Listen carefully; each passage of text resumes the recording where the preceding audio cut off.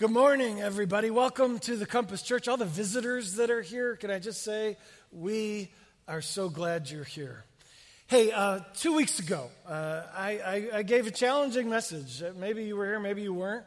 It was called The Art of Generosity, and I talked about how important giving to the local church is. And I talked about how one of the signs that our love for God is not just words, but real, is that we submit this part of our lives, our financial life, to Him. And I'll confess, I was nervous every time pastors talk about money. Last weekend, the weekend after that message, our giving in our church was remarkably high. The generosity that was demonstrated, we'll clap for that. Hey. The generosity that was demonstrated by our church last week was above and beyond our projection, our goal. And so I just want to say, first of all, thanks. Couldn't believe you were listening, some of you. It's a reminder to me about how serious the people of the Compass Church are about hearing the Word of God and responding to what is said. And I'm inspired by your commitment to live it. I also want to extend a challenge. This was an important message regarding the health of our church and the health of our spiritual lives. And if by chance you weren't here on that week, and if you have the guts, go online, The Art of Generosity, and watch that message because I think it's important and could change your life. All right, with that said, I want to transition back into our series, Family Circus. We're all part of a family. We've got kids and grandkids in some cases, and nephews and nieces and cousins and siblings and parents. And families are all crazy. And God wants to make yours better. And He wants to use you to do it. And so as we transition into this second week, I wanted to show you something. This is a piece of our culture that maybe describes what families in our culture are like better than a lot of things. So you ready? The big reveal.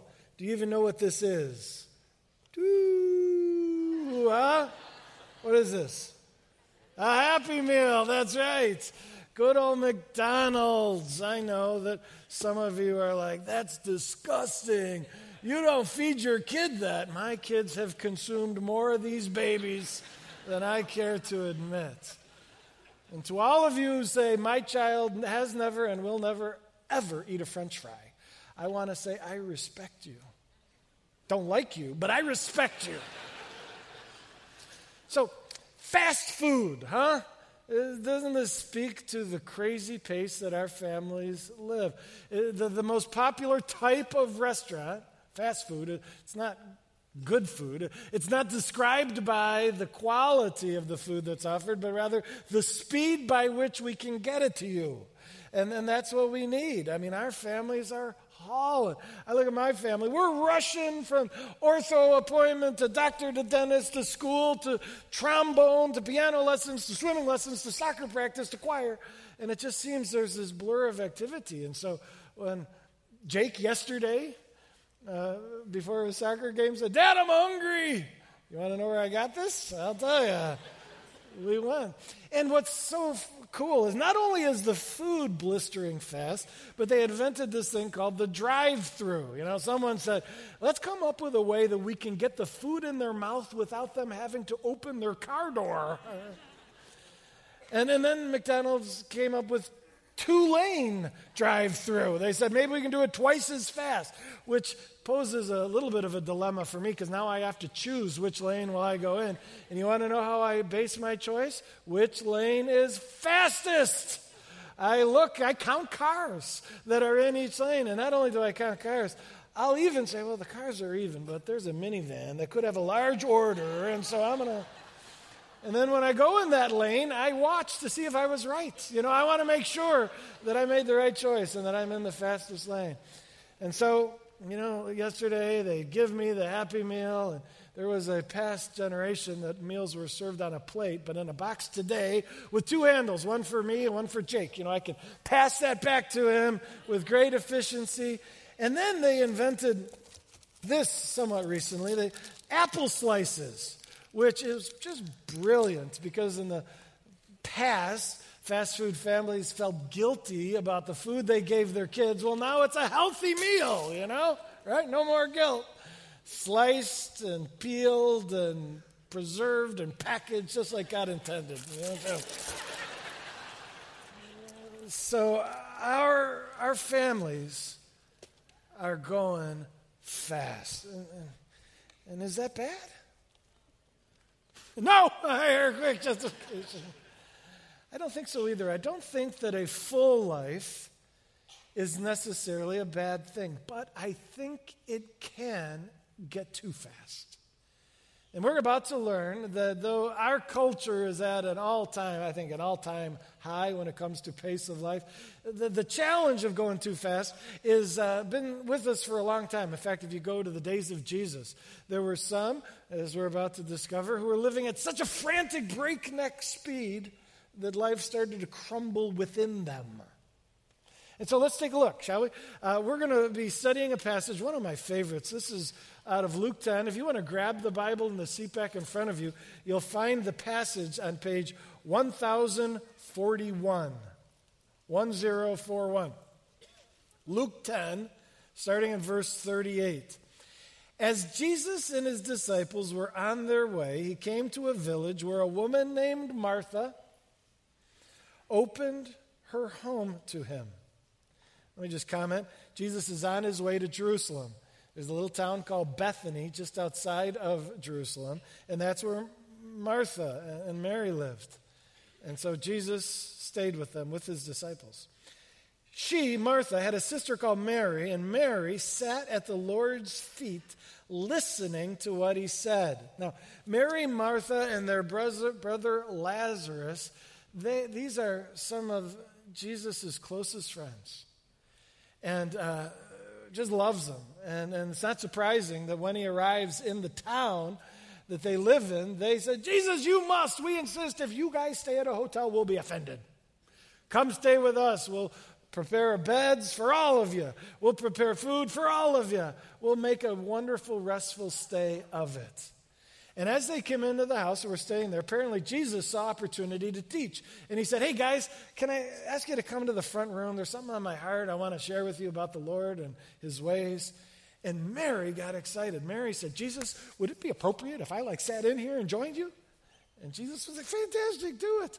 And so Mary was sitting at Jesus' feet, drinking in what he had to say.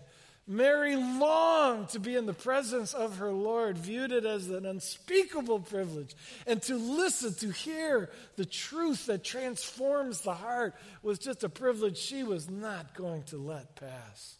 And so imagine Mary just saying, this is awesome.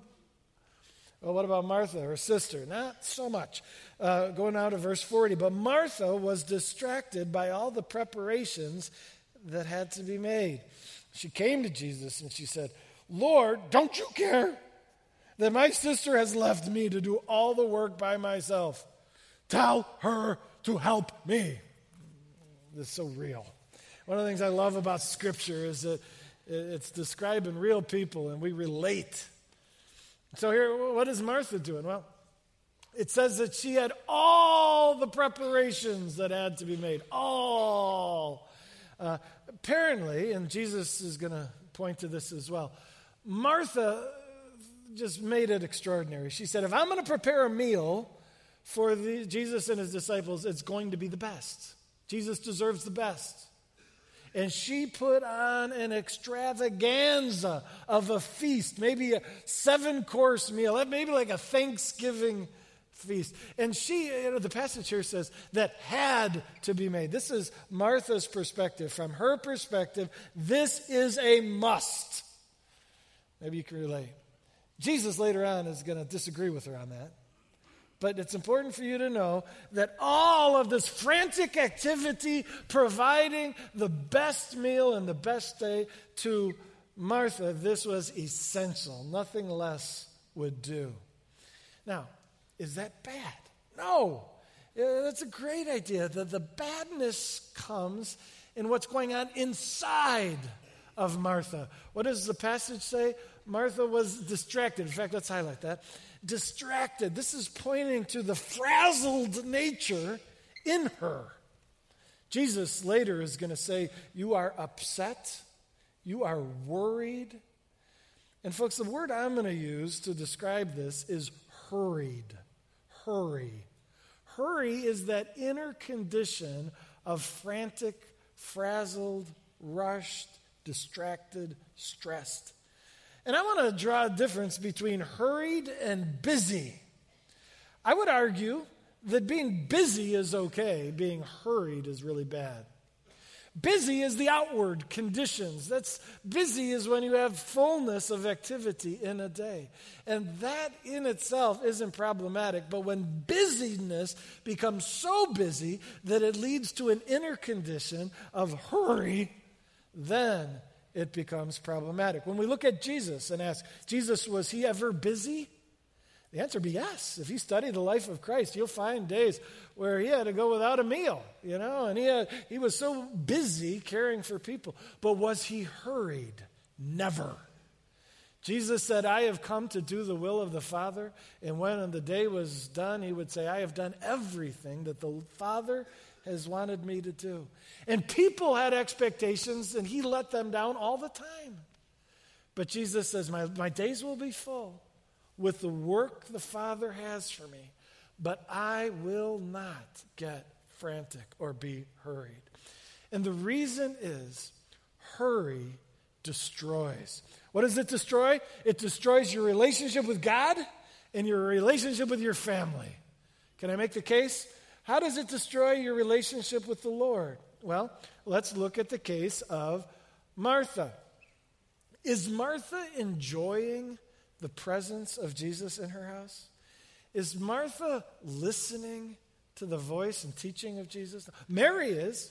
Mary's sitting at the feet of Jesus, basking in his presence, saying, this is awesome. But Martha is missing it. Mary is listening to the voice of Jesus. Martha isn't hearing a word he's saying. Folks, one of the great dangers to the spiritual life of hurried people is that they fail to experience the reality of God.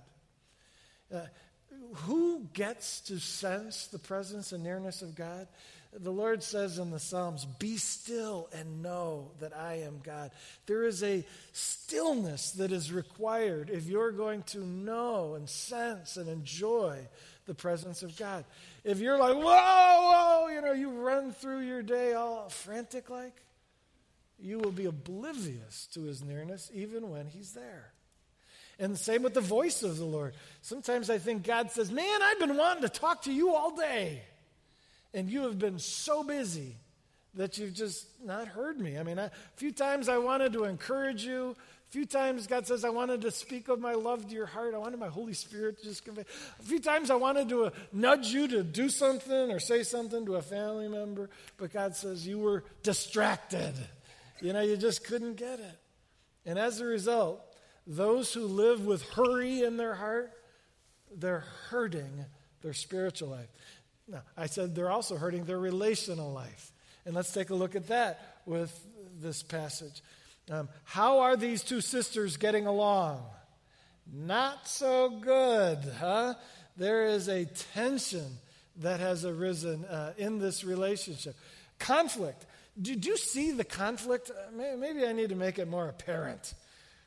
Martha's freaking out, all right? When it says that she came to Jesus, this is her interrupting the teaching, the discipleship session of Jesus Christ himself.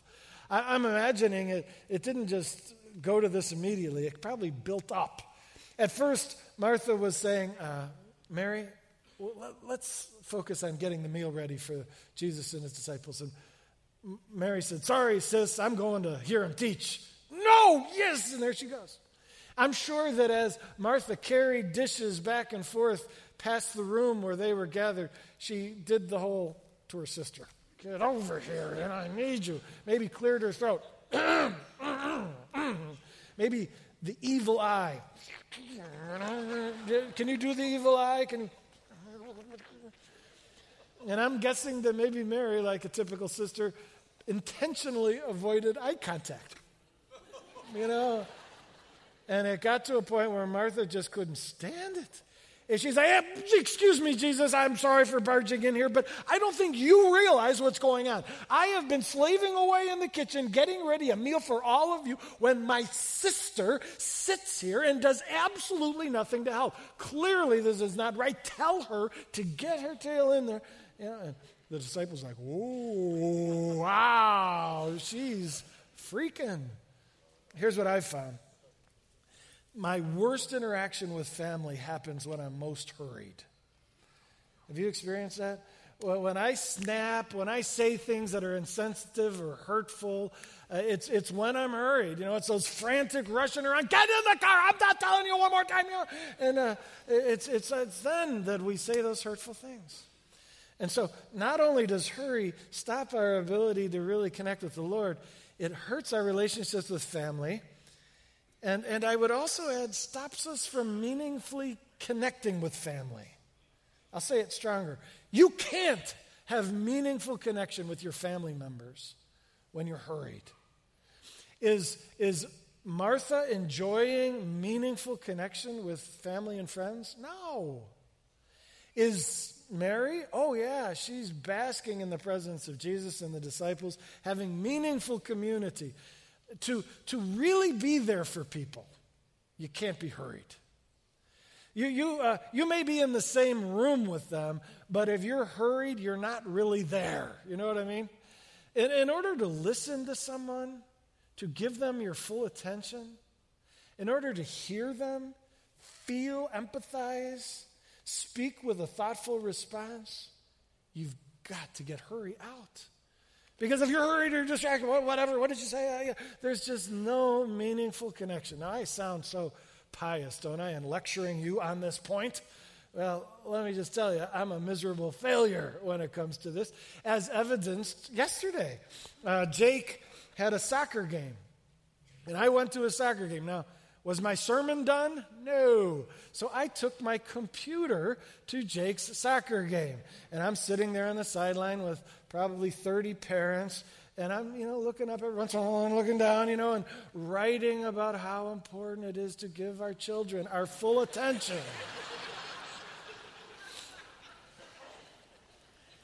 And I'm not kidding. In the middle of the game, my son screams at the top of his lungs so that every parent could hear, "Dad, are you even watching?"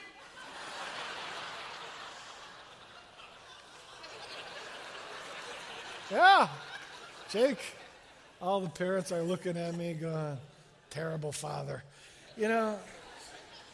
So I struggle with this. But if you want to connect with God, if you want to connect with your family, the hurry must go. And Jesus knew it. And he looked at Martha and he said, Martha, you're doing a fantastic job of preparing a meal. I fear you're missing out on life. And so though Martha wanted Jesus to rebuke Mary, Jesus ends up rebuking Martha. Lovingly, but let's read.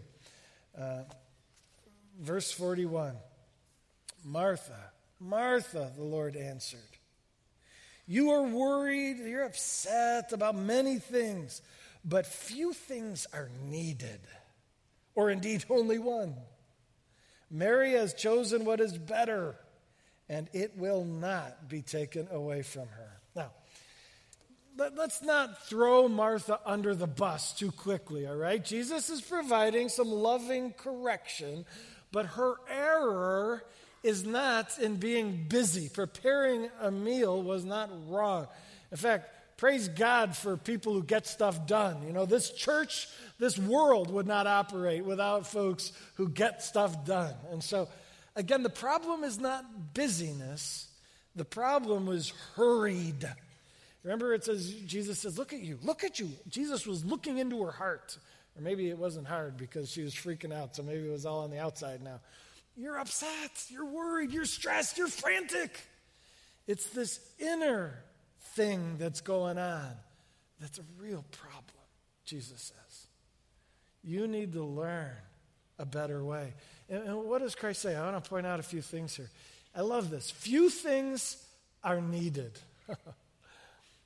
I got that circled in my Bible. Few things are really needed. You know, it's true in a general principle about the importance of simplicity in life. But in this particular application, what Jesus is probably referring to is the meal. Already he said, you've been worried about so many things and all the preparations. You've had such an elaborate, multi-course, multi-dish meal. Jesus said, you know what's needed? Just a few. A couple dishes. We could have had a simple meal. That would have been okay. No, Lord, not for you. Jesus said, yes, for me. You see, Christ is saying, we think so much is needed. Everybody's doing it this way. Everybody sends their kids to this camp or that thing or that activity. And so it's needed. And Jesus says, no, it's not. It's needed. Few things are really needed. And so Christ is calling Martha to scale back, to simplify so that she doesn't miss life. And sometimes we need to simplify. Sometimes we're so frantic and so uptight and so stressed and so run. The Lord is saying, can we go to fewer things? Because sometimes less is more. Sometimes by saying no to something, you are actually able to find life. And that's one of the great principles and challenges of the Word and God's ways, is to learn how to submit to His Holy Spirit's guidance as we look at all of our options and say, God, help me to schedule for sanity and simplify my life, our family. Few things are really needed. And then I love this. Or indeed, only one ultimately. And what does that mean? Well, Jesus is referring to the one thing that Mary chose, and that is to be with the Lord. When we look at all of our priorities, what's the one priority that rises to the very top without competition? And that is our relationship with God. The point here is that Jesus is saying, as you wrestle with what's really needed, know this: the one thing that must be there is your relationship with the Lord. That's remember, we have 4 priorities in our church. Pursue, connect, grow. I do know them. Pursue, connect, serve, reach.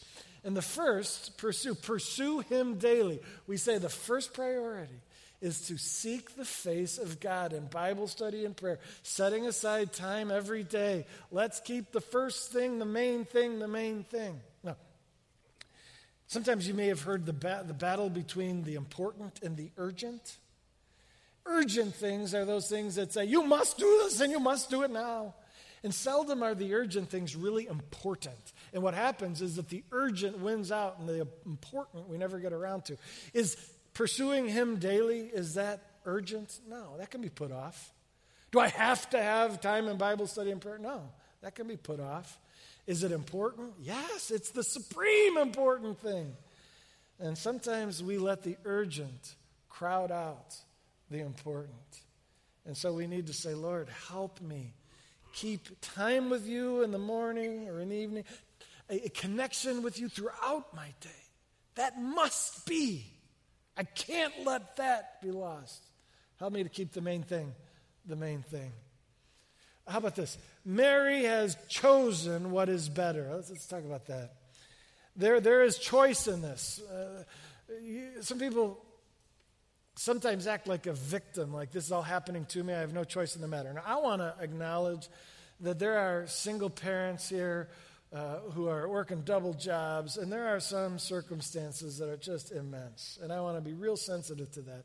But even then, we still have choices involved. And Mary chose what is better. She made decisions. And what I love is it doesn't say Mary chose what is good versus what is bad, but Mary chose what is better. It's all good. That's the hard thing, is that this choice is going to involve saying no to really good things. But sometimes you have to say no to the good for the sake of the better. And that's what Mary's doing here. She's saying, I got to make a decision, and this is a tough one, but I think I know what's right. And we must do the same, to use the free will God has given us to choose to manage our time intentionally, volitionally, saying, Lord, guide me to the best things to do. I can't do it all. I'd love to please everybody and say yes to it all. I can't. And so, God, guide me by your Spirit to schedule for sanity, to schedule in a way that it will get rid of the hurry and bring a connection to you and to my family that is beautiful. Busy, but not too busy that I get hurried. God, can you help me choose wisely? Well, I'm trying to live this. And one of the phrases that has kind of been on my mind that I'd love to share with you is a quote from a theologian by the name of Dallas Willard, who died. Dallas died just a few years ago, and he phrases it so well in this simple statement, and that is this. Let's put it up. You must ruthlessly eliminate hurry from your life. The context is he's explaining how to be spiritually healthy and relationally healthy with family and friends. And he's saying you just got to know that enemy number one is hurry. Hurry sickness, he calls it. Hurry sickness is killing us. And so he says, get violent. I love the ruthlessly. There's just an attack mode that's there. I, with the Spirit's guidance and help, am going to ruthlessly eliminate hurry. I don't want to live that way anymore. You feel it? I'm missing out in life. I'm skimming rather than reading. I'm just, going over the day so quickly. I'm failing to really live in the moment with vital connection to the Lord, hearing his voice, feeling his presence, enjoying his love, in meaningful connection with my family, not wigging out, not ignoring, or what did you say? No, being there. That's what I want to do. That's how I want to live, and with God's help. We can't. So let me just share how I've been trying to put this into practice. Jen and I should say. This last 3 weeks, school has back in session. And last year, actually every year, prior to this, we have been really bad in the morning. Mornings are just crazy for the Griffin family. I got 3 kids, each of them, one in high school, one in junior high, one in elementary school. All go to different schools, different times. It's just nutso. And in years past, we've been so frantic that we're notorious for getting our kids to school late. I had a teacher rebuke me, saying, "Sir, your son is late almost every day." It's his fault. No, I drive Jake to school, all right? I'm just going to own it. And our mornings are just like, you take a shower. I told you to get in the shower. Bang, bang, bang. I'm in the shower next. Oh, I'm in there, and running around. You eat your breakfast. Did you eat your breakfast? Fix your breakfast. And lunch. Pack your lunch. Is your homework done? Put it in your bag. And brush your teeth. You're trying to brush your teeth. And get in the car. And I'm pushing Jake out the door, And I'm driving like a crazy person to Jake's school. I'm putting pedestrians in danger. And I'm not being funny. really, they're in danger. Look out. And we come squealing up to the front of the school, and everybody's gone. They're in. And I'm like, run. And then I close the door, and I'm like, this is not any way to live. Is Jake tasting, is Janae, is Joy, are they tasting the sweetness of the kingdom of God, the peace and the joy? No! And if we start them that way, that's, how you start the day is how the day's going to feel. And both Jen and I got so convicted that things must change. And it's not been perfect, but it has been significantly improved. And I will share with you that the sanity has come by saying few things are needed. And the fewer, for me, is coming in the evening. I used to cram more activity in the evening, and I'm doing less so I can go to bed earlier and wake up earlier, so there's more time to get ready. And I'll just describe to you the comparison. There are days now where I will say, hey, good morning, kids. And I'll say, good morning, wife. And we'll hug and we'll pause. Pausing never happened before. And I'll say, hey, Jake, let's go downstairs. Janae wants some oatmeal. Dad's going to make oatmeal today. And I'll stand at the stove and I'll cook the oatmeal. And I'll say, do we still say you got to brush your teeth? Yes, we say, hey, did you brush your teeth yet? Rather, did you brush your teeth? It's just a better way to say it. And it's working out. And when it's time to go to school, I say goodbye to each of the kids. And Jake and I walk. We don't frantically run. I don't push him. We walk, and pedestrians are safe. I'm waving to them now as I drive down the street. And we come up to the school, and Jake said, look, Dad, all the kids haven't even been let in yet. And I'm like, I know. Jake, walk to see the kids, As I go through my morning, I'm sensing God's presence. I'm feeling his love for me. I'm hearing his nudges to go encourage your daughter about this or that. And it's a better way to live. The comparison is like night and day. And God is just saying, Jeff, the hurry was not doing your soul or your family well. And I'm struggling to say less is more. Let's simplify. Let's live by ruthlessly eliminating hurry from my life. I'm a work in progress. Maybe you're feeling nudged to join me. Would you pray with me towards that end? Lord, we are very, very grateful for the wisdom of your ways. And Lord, you lovingly spoke to Martha, and when you did, you spoke to us. We receive it. Many of us are just nuts. We're crazy. We're frantic.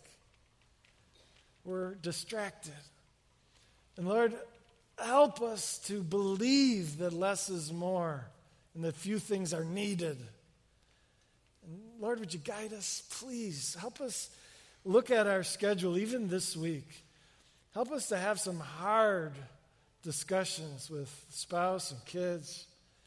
And help us know what we can say no to and what can simplify things and how to be more disciplined.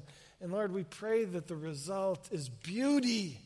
Beauty in our souls, beauty in our relationship and in our interactions with family.